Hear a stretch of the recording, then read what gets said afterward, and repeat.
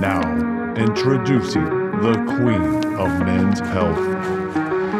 Welcome to the Allie Gilbert podcast, where you'll find the premier men's health info delivered to you the only way I know how, truthful and raw, with the occasional boner joke thrown in. If you guys like this episode, subscribe to my YouTube and slide in the DMs on Instagram and join the party.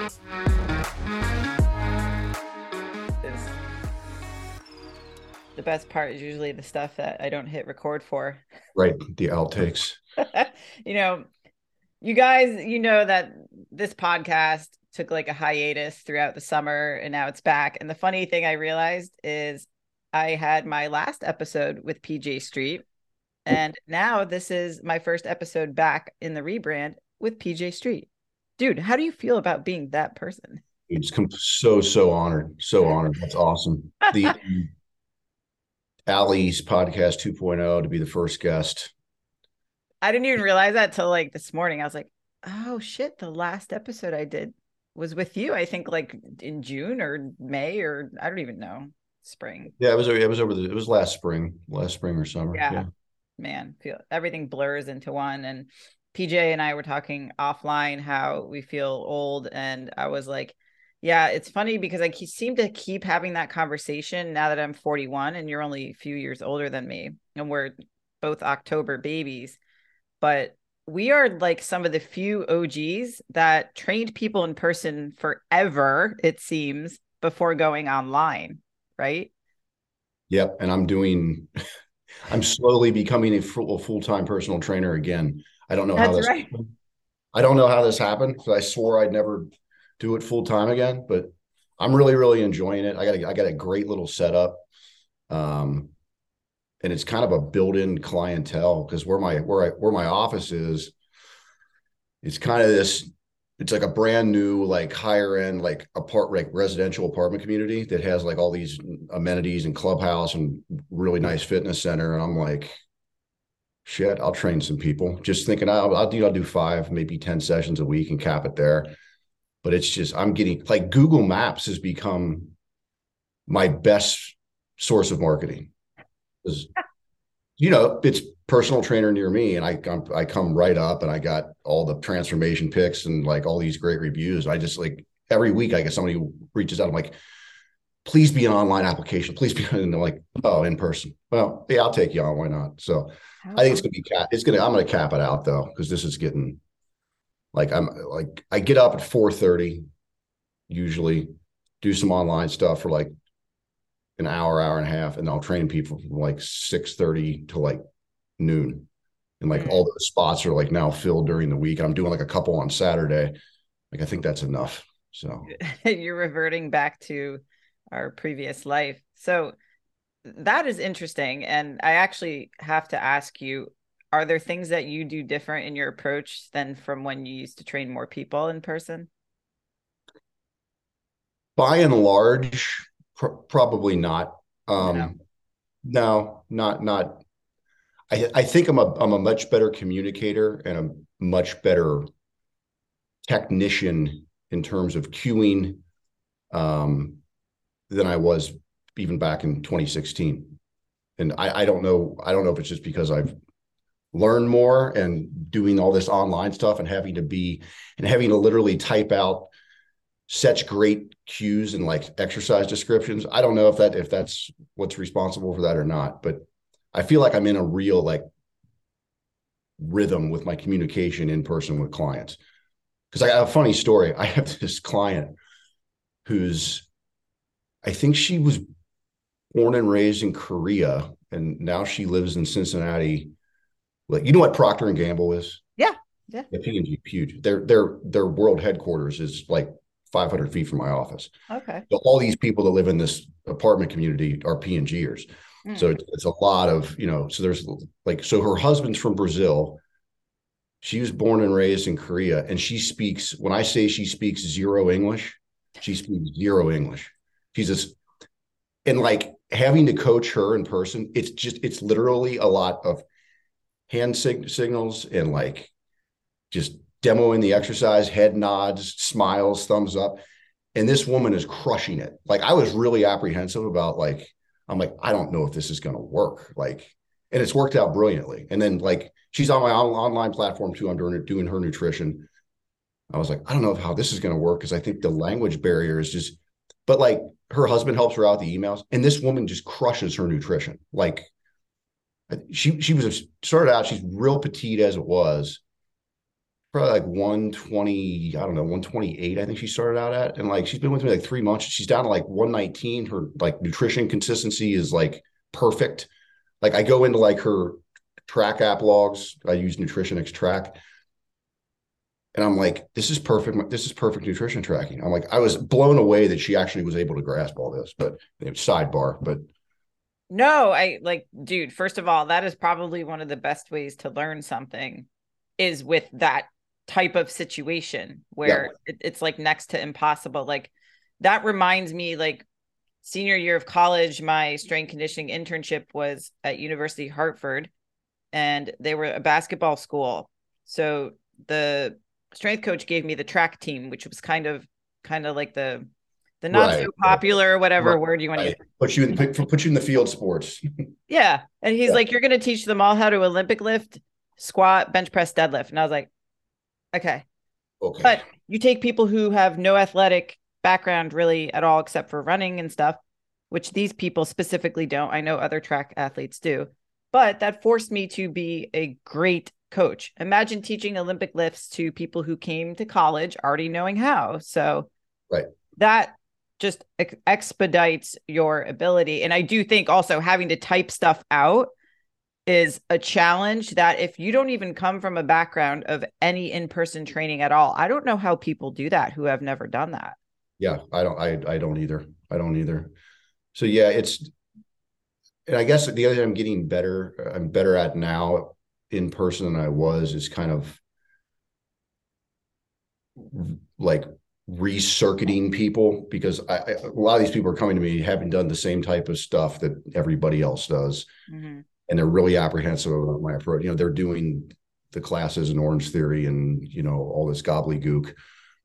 And it's like, when I'm doing like their initial continuing education, they're reading my manuals and watching my videos, and I'm working with them in person. And there's just a lot of, you kind of have to just kind of recircuit people. And I'm better at that now, you know, than I was. So it used to be just like, this is what we do. This is how we do it. And don't question me about it. Now I guess I've softened in my older age. I don't know. And I like how you say that with a straight face. You're like, yeah, softer, like whatever. And for you guys who have not heard PJ or didn't listen to our last podcast, like the reason I like him, the reason we get along is because we just say shit that has no filter. Like, I don't know how else to deliver something other than very honestly and directly. And I think that you're very similar. And I think people get attracted to working with someone like that because they want that. I think people who are either highly offended or sensitive will gravitate toward a trainer that might coddle them. And we're not really like that. Not my jam. Yeah.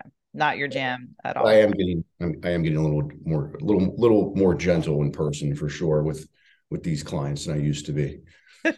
When I had my warehouse gyms, it was very like, I set the theme. Like you come in, it was grungy. I had like, you know, like Motley Crue and Rage Against the Machine posters everywhere, and like all this hardcore like King Kong like stuff everywhere. And it just was kind of like, and that was just kind of my personality, you know. And people, you know, they loved it. But there's just so much, like, again, you just have to. There's people have been exposed to so much dumb shit, especially since the boom of Instagram and online fitness, that you really have to go out of your way to sit people down and really explain. Again, it's teaching somebody to fish. Mm-hmm. They have to have the buy-in. That's why I have all my clients online or in person. They have to do mandatory continuing education before they even start the program. That's smart. Like, you got to understand, like the first 10 days, I was like, don't worry about, you know, the nutrition parameters. Don't worry about starting the training program. That'll be scheduled for you for the first 10 days. You're going to watch this series of videos. You're going to read this manual, and I'll know if you didn't. Like, I will know. And if you ask me questions that are contained within those, I know you haven't watched them. I was like, so don't just watch them. I said, it's about a 4.5 hour time commitment over 10 days. And I think if you're serious about this, you will put that time in to do it if you want optimal results. So that's how I kind of set the stage in that way. That's a great onboarding process. Yeah. Actually. Yeah. I put one video on their calendar every day or one thing to read every day over like 10 days. And that way they're ready to go. So I know like with in-person training, the ability to deliver more than just a workout at that minute is Right. kind of what we were handcuffed with. Whereas working online, you could help people in so many different ways. So do you have your in-person people work offline with you as well? Absolutely. All of them. That's They huge. they get it because they're paying me a premium fee to train in person. They get my online coaching for free, but I handle them just like an online client in terms of check-ins and biweekly assessments, putting in measurements, photos.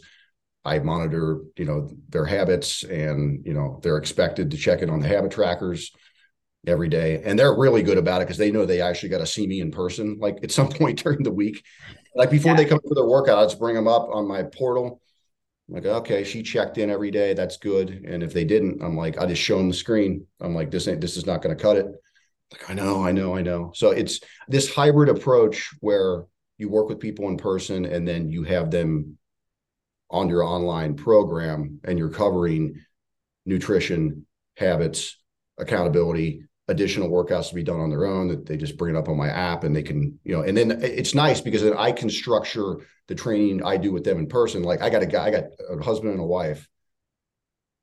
Like right now we're doing upper lower total. Mm-hmm. So they do upper lower on their own on my app and then total. And I just log all their stuff as I'm training them on my app. I can go back and see what they did, the rest of the week. It's really worked out really well. Like if I had like a full on gym again, I would do it. And I don't know if you want to talk about this, but like I would do it to where it was key card access. You get open gym time whenever you want. All their programs would be on my app on their phone. They can come and do their program and their workouts whenever they want. And then they would get like once a week in person with a trainer as well. That's how I would do it again if I did it. I'm not going to do that, but if I ever was to. I think that, I like that because a lot of the times I feel like people still don't know what online coaching is. They're like, oh, you're going to work on Zoom live with me. And I'm like, no. Yeah, I know. I get that. I mean, my friends and family don't even know what it is I really do. Yeah, I don't think they assume like, oh, so you like stand there in front of the screen and like do like curls? I'm like, no. You have to explain to people like online coaching is way harder and you've been doing it longer than I have. And I'm just like, you're responsible for so much more because I feel beyond like technical proficiency of performing a lift, it becomes like a rent-a-friend, right? Yeah. Oh, yeah. Like a babysitter. And then you develop a friendship or something. And then they don't feel like they have to listen to you as much. Exactly. And they look the same. They look the same year after year. That's why I got out of in-person training the first time, because I'm like, this is really not fulfilling. Nobody is getting any better. Nobody looks any better. I got a ton of clients. I'm doing 60 sessions a week. All these people are my friends. I was like, but they're coming in to work out twice a week or whatever, 3 times, whatever it is. And I'm like, that's great and all. I was like, but there's so much more that we can be doing here. And you got to attack it on the mindset and habits end, and you have to have actual like big brother looking over all of your stuff throughout the week in order to get anywhere with it. So that's why I got out in person the first time. I'm like, there's a much better way to do this. Where it'll be cheaper for the client. They can train a lot more often. For a fraction of the price. We got the nutrition intervention, we got the accountability, we got the habits, and you have unlimited access to me via, my instant messenger or email or whatever. And I can get on video with these people and actually talk to them from wherever. So, but I will say, Ali, there's no substitute for like, if you want to learn how to train hard, there's really no substitute from having a good in-person coach for a while. Oh. I know for a fact 80% of my clients are not training the way that I'm telling them to train, because I'll get videos, They'll send me videos, or I'll look at their workout logs. I'm like, okay, you did 100 by, it calls for 3 sets, 8 to 10. You did 100 by 8, 100 by 8, 100 by 8. I'm like, if you can do 3 sets of 8 with the same weight, it's not heavy enough. I'm like, do 130 by 8, then 100 by 8. And then if you should be fatigued enough, you get to drop down to 75 to get 8 again. That's what I want. And I get videos and I'm like, they're like, what do you think of this? I'm like, well, the form looks good, but you had about 17 more reps left in you. Yeah. Literally. I'm like, put 40 more pounds on the bar next workout. She's like, 40? I'm like, yeah. I'm like, your rep speed was not slowing down at all. Like, and I've watched so many people train over my life. I can tell. I'm like, you're nowhere close to having an effective set there at all. Like at all. No. And I love that you said that, because I think that is the single hardest thing to teach online or over the internet with online coaching is training intensity. You could give someone fucking all the volume on earth and they're fine and they feel great and can go out and be social on the weekend. And I'm just like, how? You can't. So it's like, I've been posting a lot about, how do you know if you're training hard? What are the parameters? I'm like, look, if you do a set of 10 with a weight that you could do 15 reps with before, when you hit failure, I'm like, and you stop at 10, you've done literally no effective repetitions in that set. And that's how 90% of people are training. That's why you see these workouts of, these 40 set glute workouts and 55 set back workouts, 10 exercises, 4 sets a piece. I'm like, that would kill an adult gorilla. Like you couldn't, if you're training with any kind of intensity, not even to failure, but let's say 1 or 2 reps in reserve, which again, no one knows what 1 or 2 reps in reserve is because they've never trained hard enough to know what they're capable of. Exactly. But even if you were doing it 1 or 2 reps in reserve, you can't do more than like 20 sets in a workout. Like you can't. I mean, you probably could once, but then you're not going to recover from it. And the systemic fatigue is going to be so, I mean, it's just, learning how to train hard is an art and it's a skill, just like learning how to eat. It's a skill that is developed over a long time, I put up a videos on IG. I'm like, this is what a hard set should look like. I'm like, do you see how my reps are slowing down the last 2 or 3, and then all of a sudden I'm like, it stops? That's kind of, you at least want to get to the part where it's slowing down a little bit. Yes. Luke and I were talking about this because, there's sets where you want the weight to slow down, and then there's sets where you should be shaking. And it reminds us of back in the day when you're training in one of the gyms that don't really seem to exist anymore, but, dirty, grungy, no phones or whatever.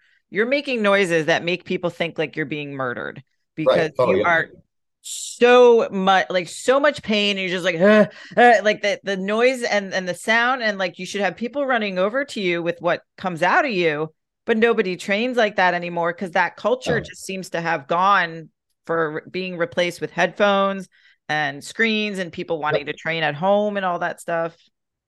Yeah. I mean, I belong to, I guess, 4 gyms now. Yeah.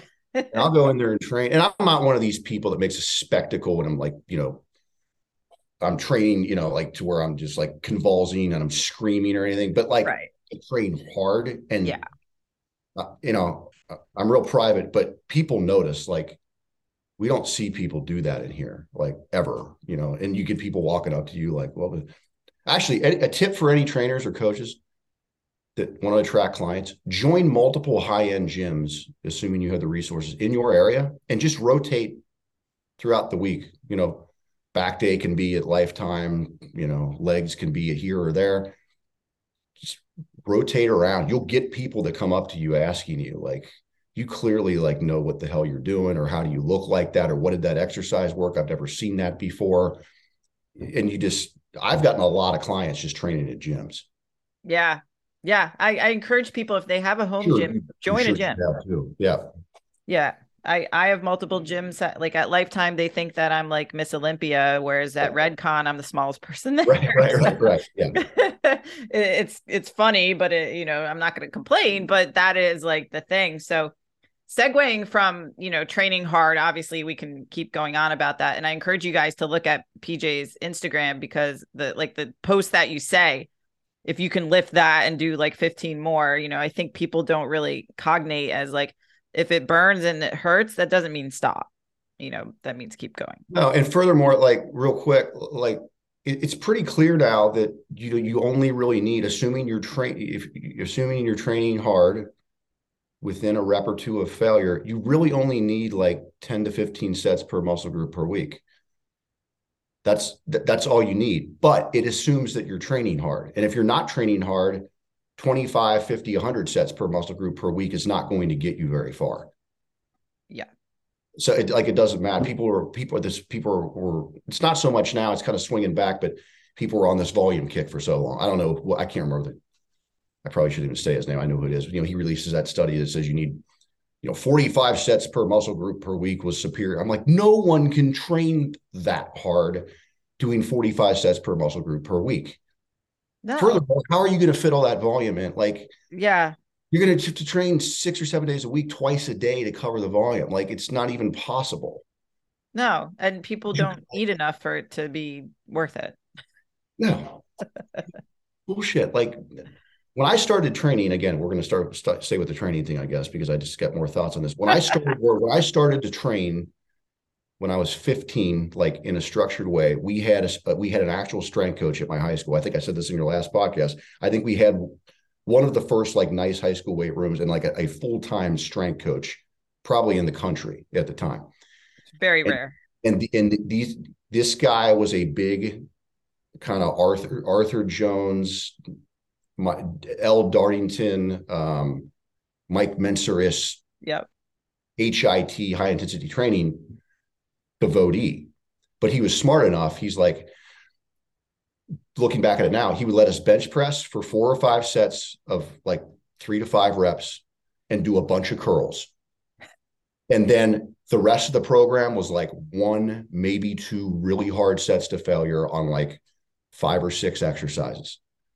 And we got strong as hell. But we bought into that because at the time, like, oh, you can't just do 1 set. We bought into it because he let us, because we were all 15-year-old freaking testosterone-driven athletes that wanted to bench press and wanted to, get our arms bigger. So he's smart enough to do that. But all of my high school and college life, I was doing like 1 and 2 sets to failure. And then I got away from that like in my 30s and started doing this insane. I still do bro splits. I love bro splits, but I was doing just no rhyme or reason. How many exercises can I attack this muscle group with? And I just fed into that. I don't know why, because like I knew better. Doing 40 set back workouts and doing like, the woman I was dating at the time was like, she was a IFBB pro, and that's the way that she wanted to train. I'd train with her and I'm like, my joints hurt so bad and I looked no better and I was no stronger. And I just was tired all the time. Okay. So wait, you didn't look any better. You weren't stronger and you're tired from doing more volume. Right. Interesting. So eventually, like 5 years ago, I canned that whole approach and went back to doing what I knew I should be doing. And it's wonderful. Yeah. But there's a lot of people that still think it is boring. Yeah. Everything that works is boring. And it's really like, ever since CrossFit exploded in the 2000s, I feel like everyone got so into the, like, Luke calls it huffy puffy work, where it's minimal rest periods and you're all sweaty and yeah, you feel great. But like, what happened to like straight old school, like lift and then rest?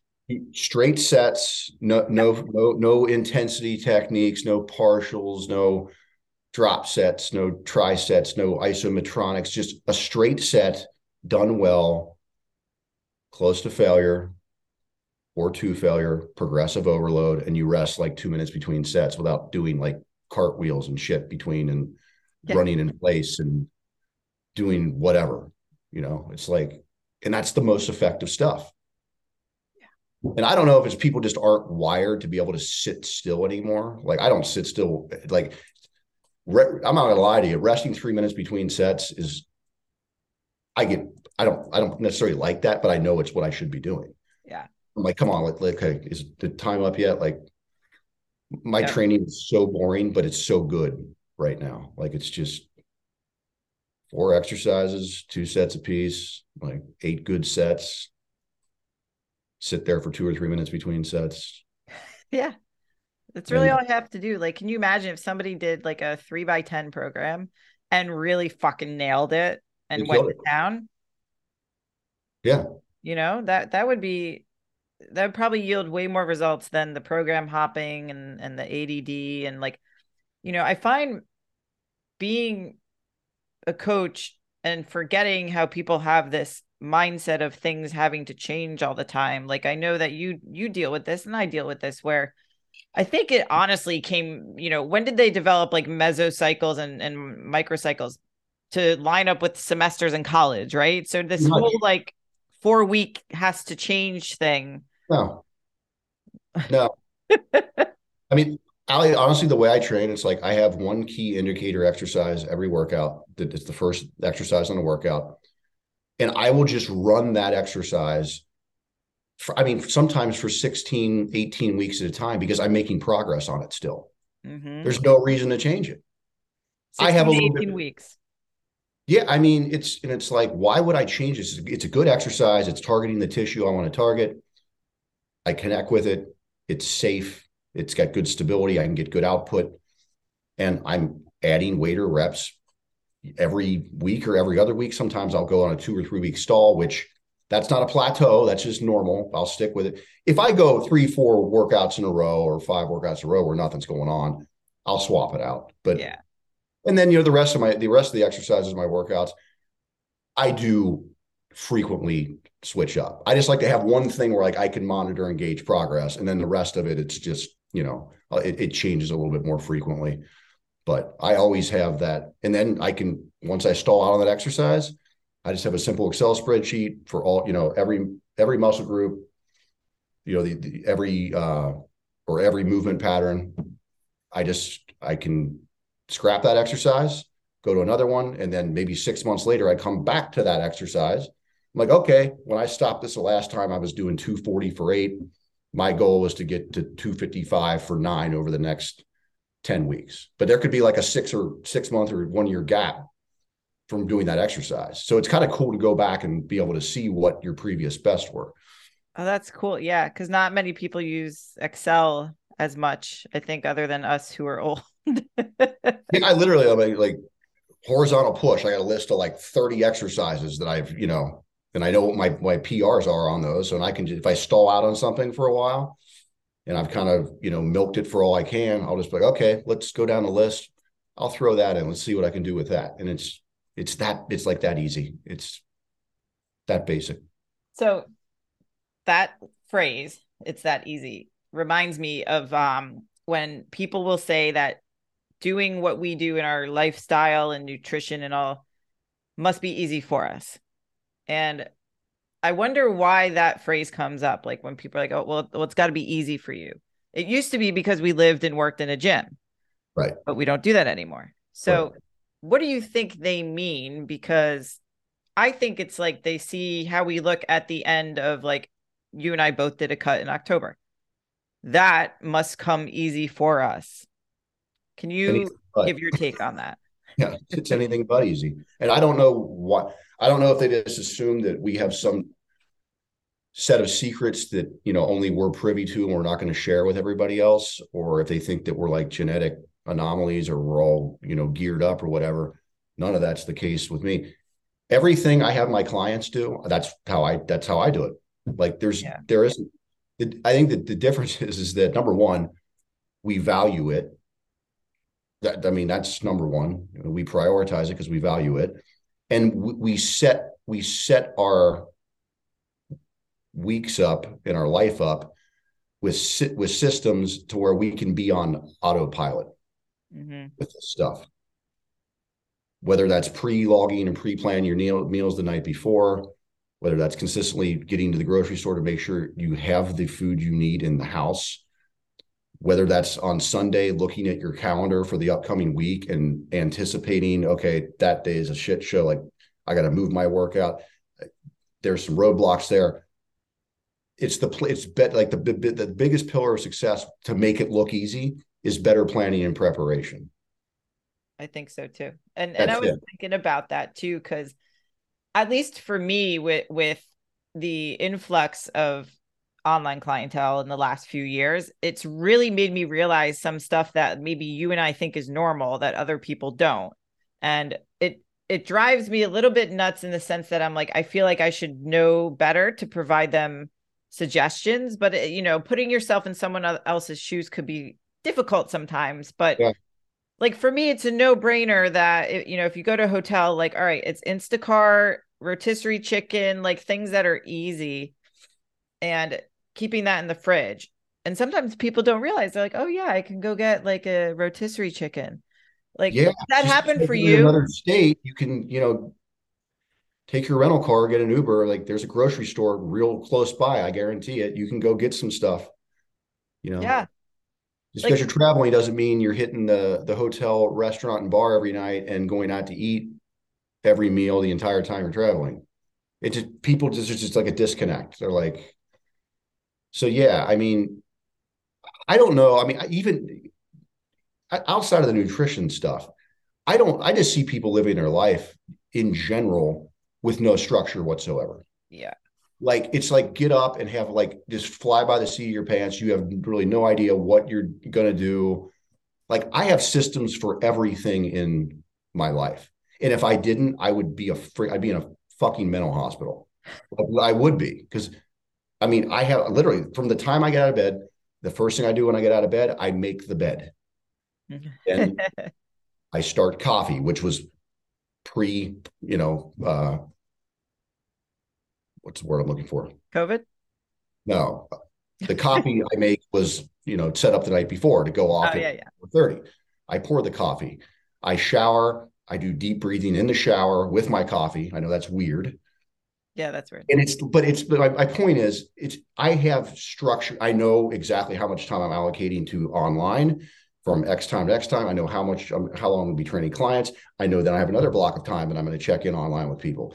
Then I know what from 4 to 6 looks like.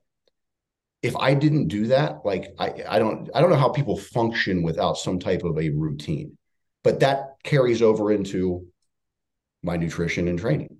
Like it's systematized, and I don't even think about it anymore. Like it's just, but it's a skill set. Like all that stuff is a skill set, and the only way to get better as a skill is to practice the skill to where you get to a mastery phase with it, to where you're on autopilot with it. Right? I mean, Oh yeah. That and I just, go ahead.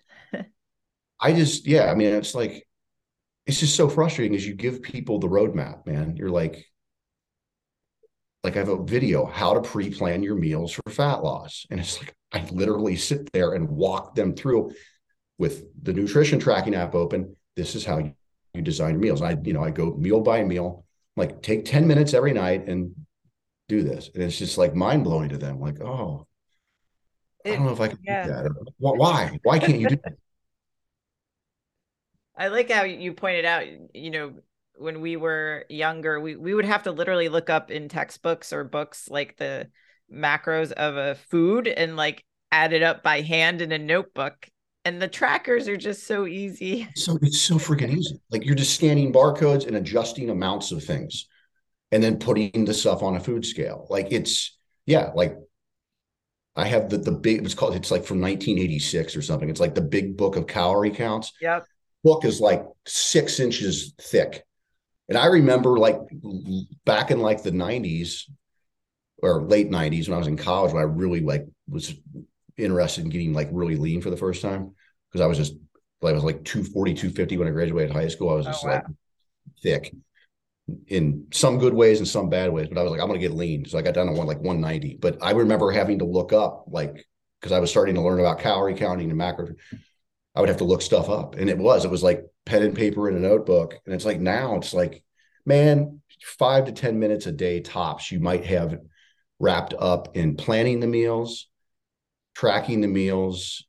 Okay. 15 minutes if 15 or 20 minutes if you factor in the prep time to cook the stuff and make the meal. But 20 minutes a day, I mean, come on. I don't care how busy you are. Everybody's got a 20-minute gap in their day, periodically to do this stuff.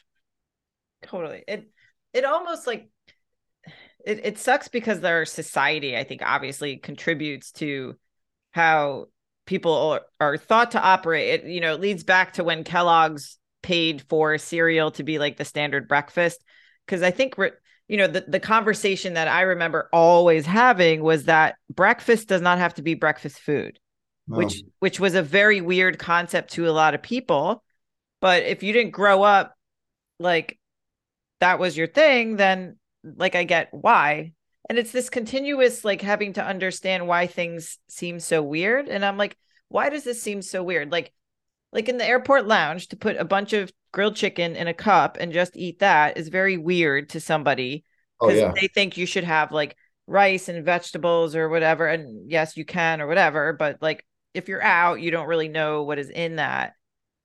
And I'm trying to be more empathetic with that, but at the same time I struggle because I feel some of it's common sense, but then some of it is like, is this a cultural thing that we've all just been kind of brainwashed? Like, you know what I'm saying? Like, where do a Yeah. lot of these decisions come from? Yeah, no, I completely share your sentiment there. Like this morning, what my breakfast was? It was two ground chicken uh like hamburgers on high fiber bread at 8:30 in the morning. People would think that was absolutely insane I had because sushi yesterday. yeah, right. I mean, yeah, like because it wasn't oatmeal and eggs or whatever, nothing wrong with oatmeal and eggs or breakfast cereal or a donut. So yeah, I don't I think it is a larger macro level societal socialization type cultural problem It has to in be many cases. Yeah. the 3 meals a day. I mean, I see this at Disney, you know, that's how Disney operates. Oh, They yeah. Disney's a whole nother level. We can Oh, it certainly is. it's great for studying like Anthropology. whatever anthropometry, Yeah. however you say it, and just like Anthropology. yeah, like fat storage patterns and stuff like that. It's just very. And I'm not trying to be mean, but it's like I struggle to understand like why can't we not do this to our kids? Number one, but I'm sure that you're not happy with how you look, so I don't know. But it seems to just all be in Disney. And then they obviously pander to that by providing pastries and all these things for breakfast and stuff like that. Oh yeah. I've been to Disney many times and I'm not a fan, but when I was there, I'm like, I've never seen anything like this before. I'm like, Allie, I think it's just a matter of time before 90% of the population's obese. Oh yeah. I really do. It has to be. Might I be mean, off by a few percentage points, but like I strongly believe it's going to get there.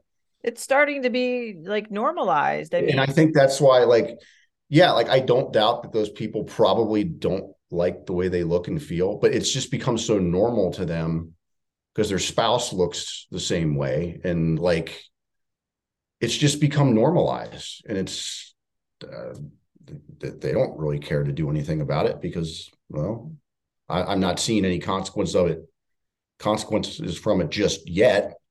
right. Now, that's like the metabolically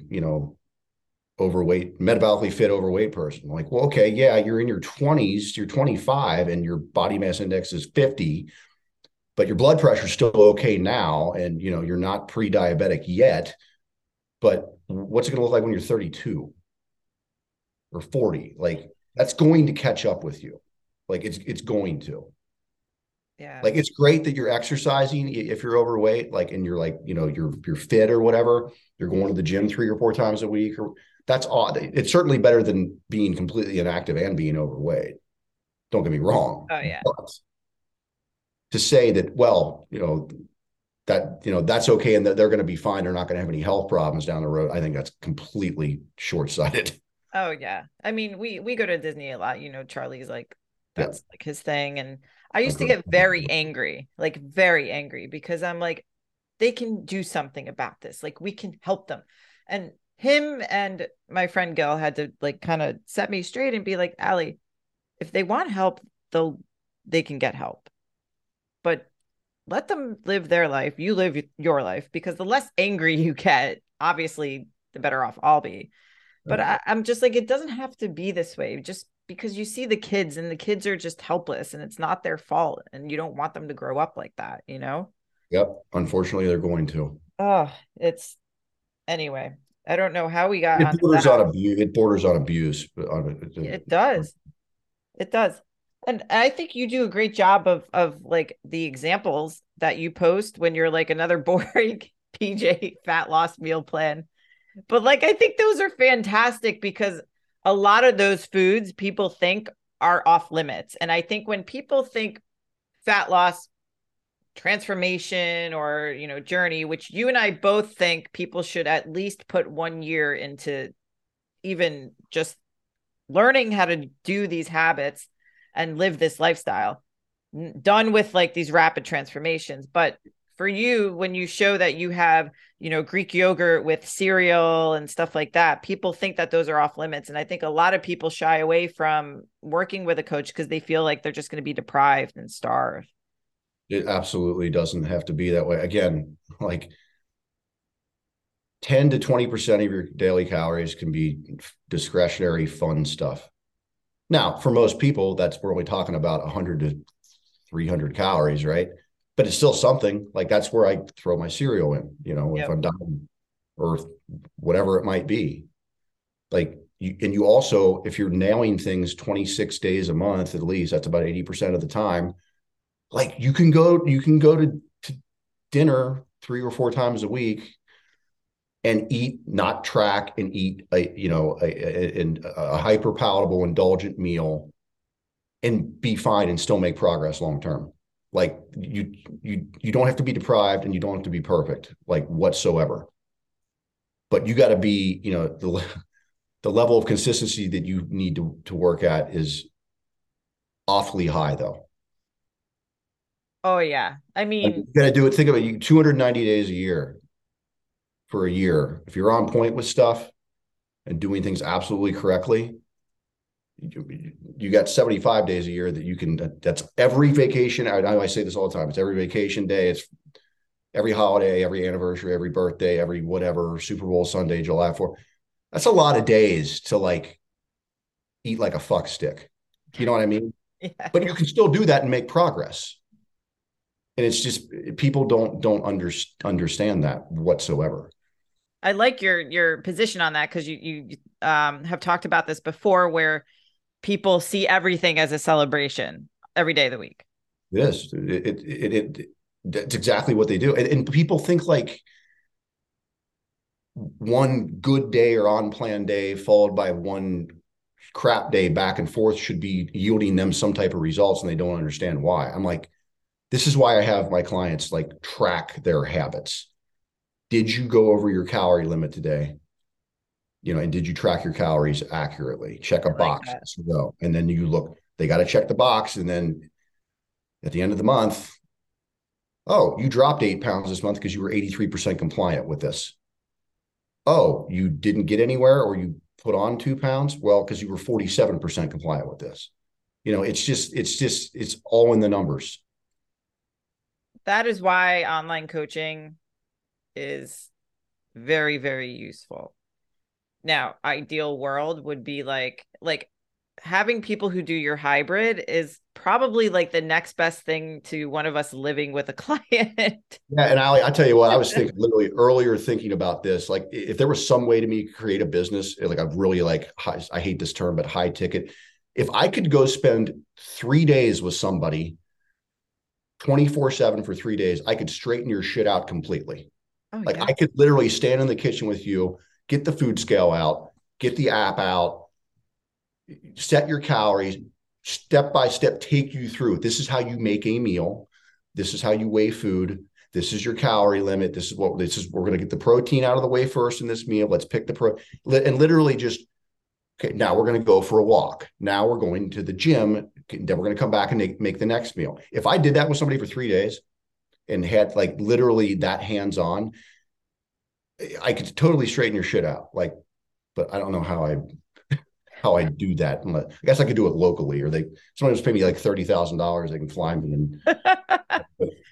But literally, I think that's really what people need. Like, because there's such a bridge and a gap between theory and application for people. Like people can read our stuff like, oh yeah, calorie deficit. Yeah, I need to get a gram of protein. Oh yeah, I see how he's, if they're looking at my meal logs on stories. Oh yeah, I see how he's doing that.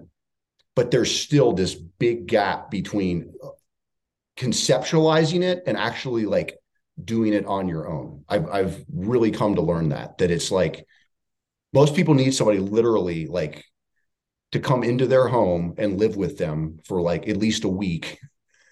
Here's what a typical week of fit living looks like. This is how you do everything. I like, hey, we should talk offline for a business concept, but like, I think there's something to that, and in also recognizing like a lot of the times we talk about how our approach works and what worked for people, but very infrequent do you hear people say what didn't. And I think we're getting there right now. Like what does not work is if we leave people alone to make some of these decisions without some sort of guidance. And I know for me that has been realizing that pre-planning in an app is not something that they think of right away or stuff like that.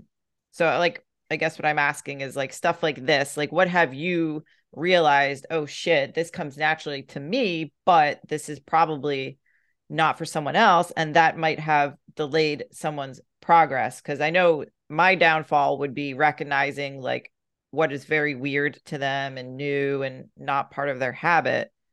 But I think they think that this is like a short-term thing and they don't need these skills for the rest of their life. If you want to keep your weight off, you do. Like, I loved what you said when you said like the diet can have an endpoint, but the lifestyle can't.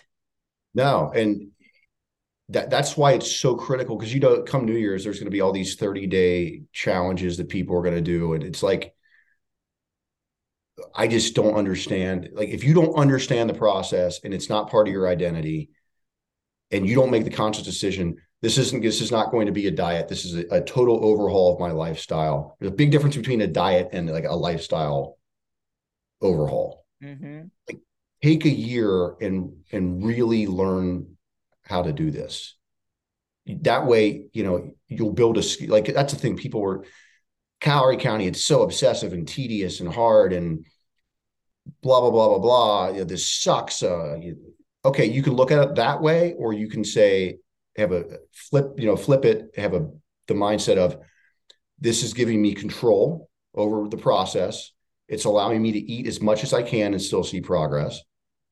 You know, I can fit in some of the things that I like in a certain quantity, and I'm learning a skill set that's going to serve me for the rest of my life. So you can say this sucks, it's tedious, it's boring, it's restrictive.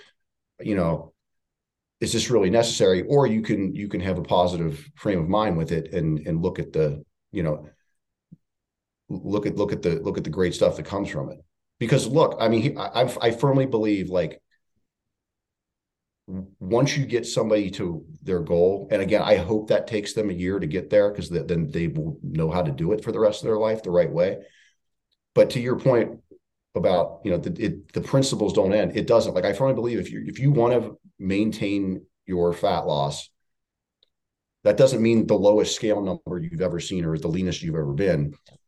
But if you want to keep off, call it 80% of the weight that you've lost, you're going to have to warm up to the fact that you're going to have to probably still track your calories and eat in a small deficit 4 or 5 days a week, right? Because the intuitive try to eat clean after the diet approach, I've never seen anybody do that well, ever. I haven't.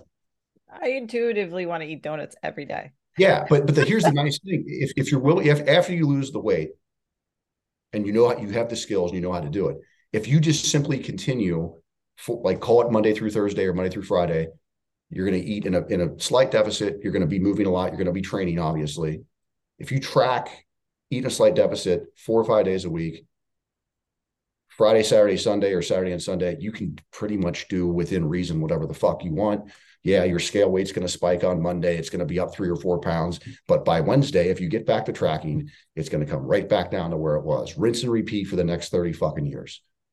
That's honestly what it takes, and that it's the weekend warrior approach that everybody fails with fat loss when they're actually trying in the goal acquisition part of it. It's I'm great Monday through Thursday and I suck ass Friday through Sunday, and I'm just maintaining my weight. That doesn't work when you're trying to get to where you want to go, but you should be really optimistic and be excited about the fact that once you do get there, you can eat like an asshole to a certain extent on the weekends if you're willing to accept the opportunity cost of still tracking during the week. That's pretty cool. Like that's where everybody wants to be, right? Everybody, Yeah. because I don't see the weekdays being that much of an issue for people, outside of the Taco Tuesday and Wine Wednesday stuff or whatever. But I really don't see the weekdays being much of a problem. It's Friday through, it's usually Friday night to Sunday night. But it's like, just take a year and go fucking willfully suffer and go all in with this. Get there, and then you'll have the skills, and you'll enjoy. You're going to enjoy the way you look and feel so much that you'll have no problem wanting to still track 4 or 5 days a week. That's the spot you want to get to. But nobody wants to fucking take a year to do it. It annoys me, Allie, because like most of my clients are in that, the female contingent of them, or they're in that sticky, uncomfortable 130 to 180 pound range, and they all want to lose 25 pounds. I'm like, look, if you do this correctly for 1 year and you lose a half a pound a week, which isn't fast enough, you lose a half a pound a week over a year, there's the 25 pounds that you want to lose, and that's the fitness transformation that you want. Totally. I can't, but you have to take a year to do it. Because if you say, fuck it, it's not fast enough, next year when you decide, okay, I've had enough, I'm going to do it again, now it's a 35-pound weight loss that you have to go after. Fuck it, it's not fast enough. It's just, my friend lost 8 pounds last week, eating fucking tree bark. I'm going to, every year you put it off, the harder it's going to get. Oh yeah. It's almost like, and you and I both say the time's going to pass anyway. Why not use it to your advantage? And being a female, I can like understand what the women go through, because it's the fear of gaining it all back, or the fear of it's not going to come off, because usually this approach can start with gaining weight because you're actually eating more protein and more dense real food. So the scale goes up. But I think, like, for me, I train mostly guys who are like sub 20% body fat. Even with them, it requires at least a year to get them through that sticky point where you're uncomfortable, you're going to be a little bit fluffier, your abs might be a little bit blurry. But then once you get through that hump of having to gain a little bit to keep it off forever, then it's like for life.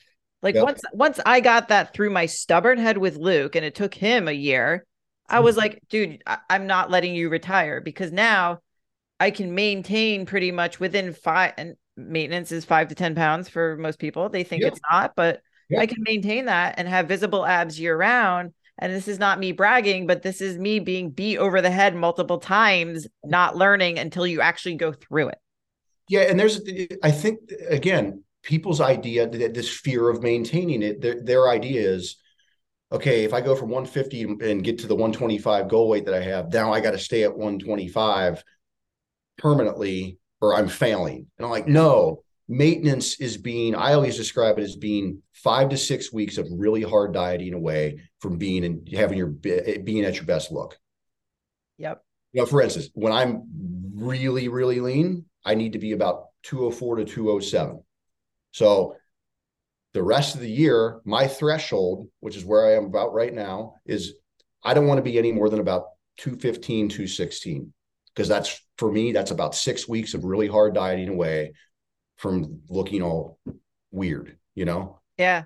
But even that, to stay within that range, I'm still tracking my food 4 or 5 days a week, because if I don't, I could easily be 230 real fast. Oh yeah. We're not immune to that. I think people also think that we're immune to that, or that we never are No. tired or unmotivated. It's just so ingrained. Like it's so foreign to me. I plan everything around my training. I just can't think otherwise. Granted, I don't have children and other massive Sure. responsibilities that people have, but I plan my schedule around my training. Whereas many people will say, well, I can't train because I'm going away. And if you don't want to train on vacation, that's fine. But listen, if you're asking for a certain result, like there's a certain amount you have to put in as well. And Yeah, I just mean, Alec, people, that's the thing, man. People, their expectations are up here and they want to operate down here. And yeah. there's a big gap between those two. So it's like, once again, I was talking to RM yesterday about this. Like, you can raise your effort level or you can lower your expectations, but you cannot have this both ways. I mean, I have a new client who was asking me, she's kind of overwhelmed with, she's like, is it really necessary to do, this weighing food and tracking stuff in this app? And I'm like, no. I said, based on what you told me you're looking to accomplish, which is about a 15% drop in her starting body weight. I said, based on what you tell me you want to do, this is in fact what it takes. I said, you don't have to track your food. You can try to make better choices or whatever the fuck that means. I said, you can do that, but just understand that we're going to turn a 20-week diet probably into a 20-month diet. If you want to go about it, if you want to avoid the tedious nature of tracking calories and weighing food, which I told her, I said, I guarantee you, if you do this for 2 or 3 weeks, it's going to be so less tedious and overwhelming to you. I said, it's just a skill set. It's just, getting your chops, doing it for a couple of weeks. And then you're like, okay, then you're going to have 5 minutes a day, involved with tracking stuff and weighing stuff out, because you're just going to get better at it. Second nature, just like, you're wiping the kitchen counter, you wipe down the scales. That's part of your routine. Your routine is you weigh the food before, everything. I don't even think about I could eat out of a convenience store in a fat loss phase and still lose body fat. I'd go in there with a barcode scanner. Okay, beef jerky, scan the barcode. Kapoop. Okay, whole package. Quest bar, mixed nuts. I could literally do it but I've been doing this shit for 20 something years. So I understand. I don't expect people to be, but I could go out to eat every night and still lose body fat. Me too. I actually lose weight on the road versus being at home. Yeah. Yeah. No, I mean, okay, I'm going to Chick-fil-A. Okay, get on the nutrition tracking app, bring up Chick-fil-A. Okay, chicken sandwich is $3.50. I'm going to get 2 of those. I'm at 700 calories. Oh, I'm going to go to this restaurant tonight. I'm going to Firebirds. It's a chain restaurant here. All their nutrition information is online. Now, of course, it's might be within 20% accuracy, but it's something. Yeah. But I could go out to eat like that all day long and still drop body fat if I was cutting. Not nearly as well, but I could definitely do it. It's definitely doable. I tell people, I don't really cook. I really don't. I make bulk ground beef and that's really it. I hate cooking. And they're like, well, what do you eat? And I'm like, well, you can buy shredded rotisserie chicken and that's in Chronometer. And then I get a lot of sushi, but I don't get the fun sushi. Like you have to get nigiri or straight sashimi because you don't know what the fuck is in those rolls. And it's fried and all that. But then cook up some ground beef. Literally, you don't need a lot. It doesn't have to be elaborate. I think all these elaborate food, the Tupperware and the food that's been portioned for 6 days, that's PTSD. I can't do that. I hate that stuff. I could never do that stuff either. I have to cook on the spot. I mean, I might cook a package of ground chicken and I'll eat half of it and I'll put it in Tupperware and eat the other half the next day. But these people that have their chicken and rice for, labeled Monday through Sunday and they're freezing it and I'm like, no way. I'm like, it's not necessary anyway. If you know how to design a simple meal.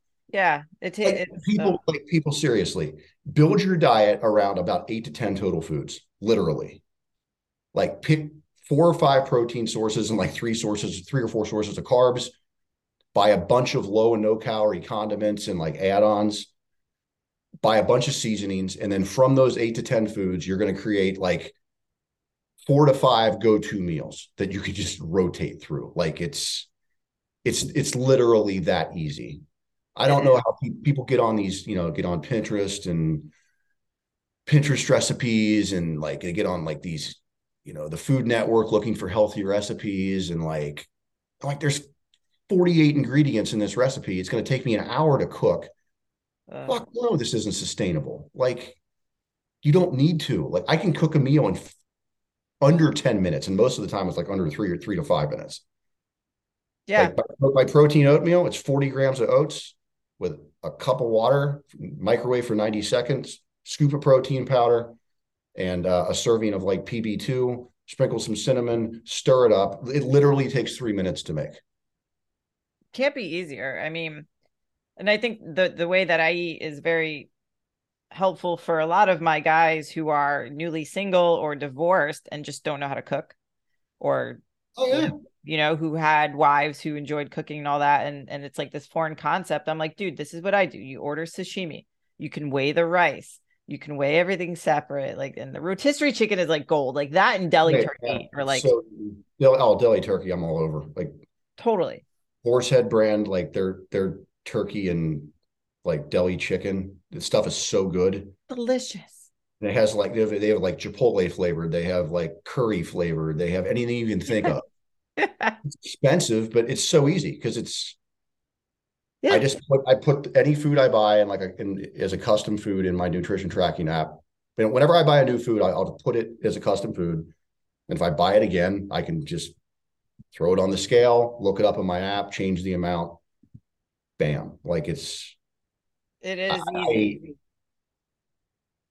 But I appreciate that, I appreciate it's not easy for a lot of people at first, but yeah, I have these clients that are like, well, what does the rest of my family eat? I'm like, or my wife or my husband likes to cook like these elaborate like casseroles and chilies and all that. I'm like, you eat your own shit. I'm like, this isn't like, you can cook them something different, or they can cook themselves something different. You can all sit down at the table together, but who really does that anymore? Yeah. Like, you don't, like, this is your deal. I'm like, you can still sit down at the table with your family and eat with them. Just because you're eating something different is not the end of the world. Like, well, how do I track this, chicken tetrazzini casserole? I'm like, you don't eat that. Like, you eat, don't make that. I'm like, I can tell you how to track it. I said, but you're going to do it once, and trust me, you'll never want to do it again because of all the mental masturbation and stuff that's involved in like tracking 14 different ingredients and then having to figure out how many grams are in the whole dish, and then having to scoop it back out and reweigh it. I'm like, who wants to do that stuff? Oh, like, fuck that. No. Simple. Nobody wants to cook things with elaborate ingredients, honestly. And like that's also too, like, where it comes down to, like, I asked, do you have a supportive partner or people around you? Because there are people that, like, their spouse will give them shit for either eating something different or wanting to cook something different, or God forbid they don't indulge. And that sucks. And I have a lot of those people too. And yeah. In an ideal world, like, you would have really great support. Although I do have a lot of clients that do have really good supportive partners. But I also have a lot that don't, and that sucks. But at the end of the day, like, you just got to have a real conversation with them.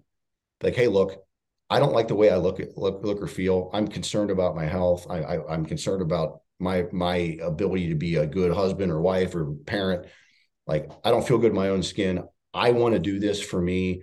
And if you're going to give me shit about making a healthy choice for me and our future and our family, like, to hell with you. It's not like I'm asking you to support me, shooting fentanyl every night. Like, I'm asking you to support me getting healthier. Yeah. Yeah. Which is, it goes back to us thinking like this warped concept of living a fitness lifestyle is still so much an outlier, so bizarre when you go to places in like, Disney World, and now it's like being normalized in the media, and everyone's living on semaglutide, and that's, oh yeah.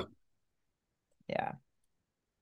Although I'll tell you, I referred a number of clients to obesity docs to get GLP-1 agonists, because I'm like, I throw my hands up. I'm like, look, I just have a serious conversation. I'm like, look, lifestyle and a lifestyle intervention is not working for you, and it's probably not going to work for you. And I said, there's no shame in just getting some help with this pharmacologically because, Yeah, I mean, I agree. I've had people come coach with me 3 or 4 different times who never got anywhere. And it doesn't matter what I did or what I tried, like they were just not going to do what was required. And I got to the point, I'm like, or they were flat out like lying to me. It's like I know the numbers. I'm like, there's no way you're doing like, and I instead of getting in this back and forth of where I spend 4 hours dealing with that, I'm like, hey, you know what? Yeah, I think you probably are resistant to weight loss. You should go get. I'm serious because at that point, I'm like, well, number Yeah. one, I want to help them, and I would love to see him drop some weight and get healthier. But I'm like, I can't do this. Like, Yeah, I've had a few clients use it. I've used it just to try it because a lot of my meathead friends use it for cutting. oh, sure, And I'm sure. like, ooh, like I want to Like try. all of Hollywood's using it now. Have to. Like, honestly, it worked for me for like maybe 2 weeks. And I tried it early in my cut in like August, I want to say. The part I liked was that it makes you disinterested. So anything you crave, like for me, is super sweet stuff. I was just not interested. Yeah, The problem for us though is like it can completely whack your appetite out. But if you're still training, that does not go very well. doesn't help. No, So no. I was But no, like, most yeah, people do. Most people need that though, to where they can intuitively know when to stop eating, or they lose interest in certain foods, and their gut and their brain communicate better. Like totally. And I you mean, listen, totally I'm a need fan that. of it too. I just it people people will say it doesn't teach habits and stuff like that. And like I understand and respect that. But then there's a point where like if this gets it off and then they are able to learn that and motivated, then it's a win. 100%, 100%. So I wish it was easier to get like at the grocery store or some shit. Right, it'd be nice. With a lot of these. I think that was everything that I had wanted to ask you and cover because a big part of that was like the lifestyle stuff and just why things don't really resonate with people. And I think covering that whole like when it doesn't work, like we just did at the end too. Like, I think we've all had clients where they just don't track, their workouts are sporadic. We wonder why are they paying for a coach? And then at least I take it personally or used to take it personally where I'd be like, what am I doing wrong? I don't do it. I used to too, Yeah. and I still give every ounce of effort to get him going. But I'm to the point now where I'm like, this has nothing to do with me. I'm not doing anything wrong. Yeah. This is just, I mean, look, Allie, look, I mean, lifestyle intervention typically for most people, unless you're like hyper into it like we are, it's usually only going to result like in a 5 or 10% reduction in body weight. And that's over the course of a year. Right. Right. I mean, for most people, that's, and 10% of your body weight, it's a fair amount. And then if you need to go further, which a lot of people do, unfortunately, it gets harder and slower. It just does. But that's what I'm saying. Like people are like, when I tell people that, I'm like, okay, so you could realistically, if you're 200 pounds on December the 8th of 23, you can reasonably probably be like, 215 to 220. And they're like, well, that's only 25 pounds. I'm like, yeah, but that's, research has kind of shown that 10% is usually about where people start to sputter out.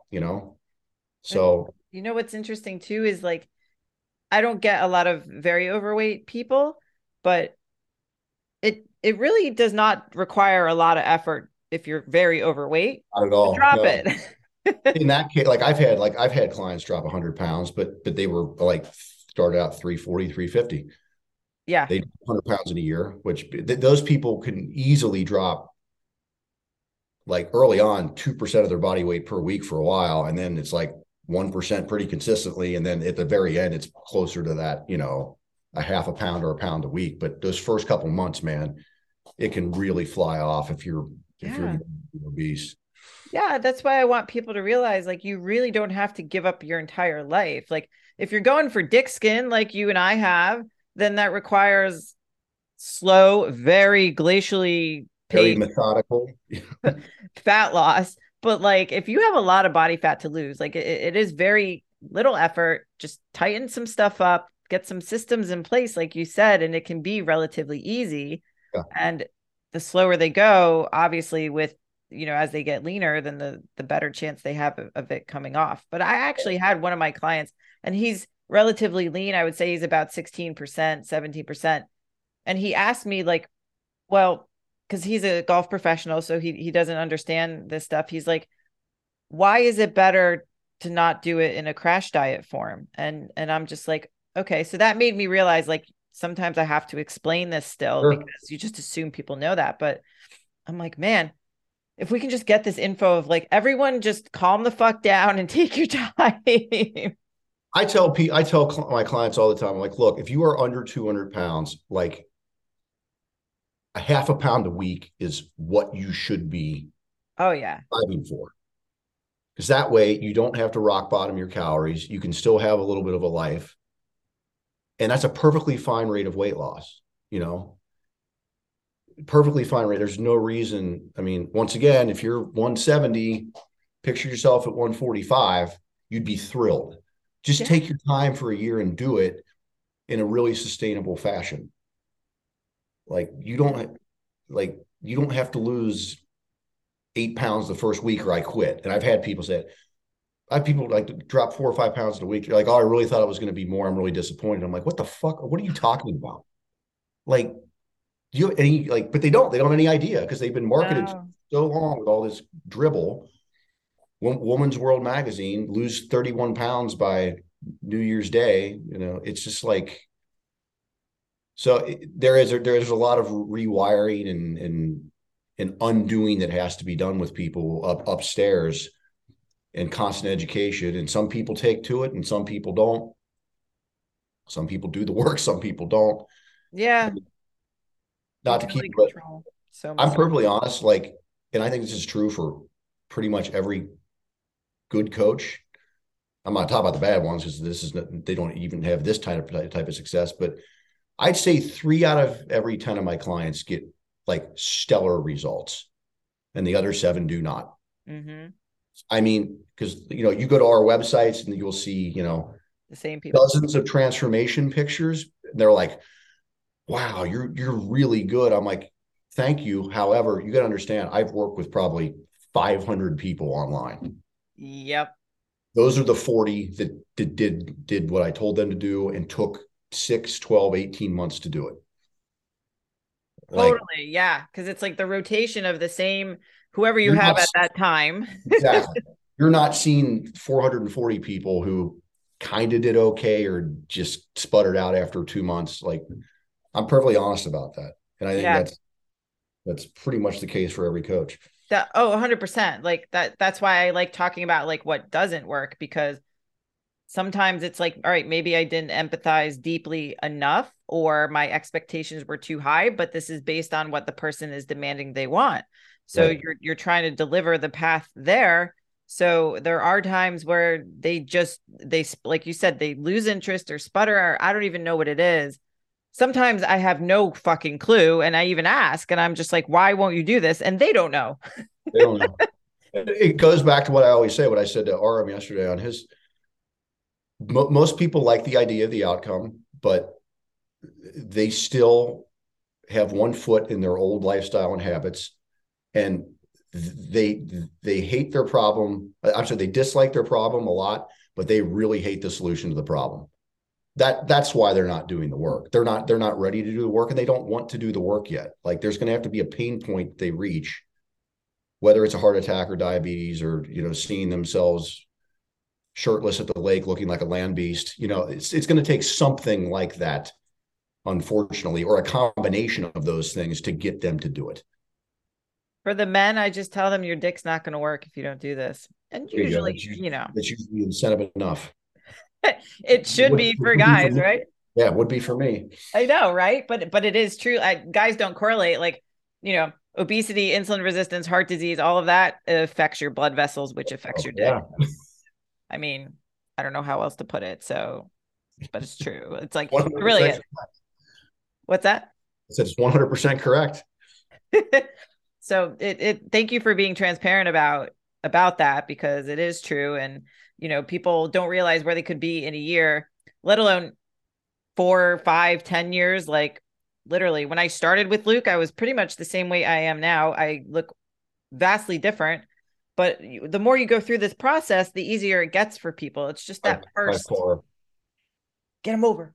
Yep, exactly. Exactly. If you can get through two or three really solid months, it gets exponentially easier.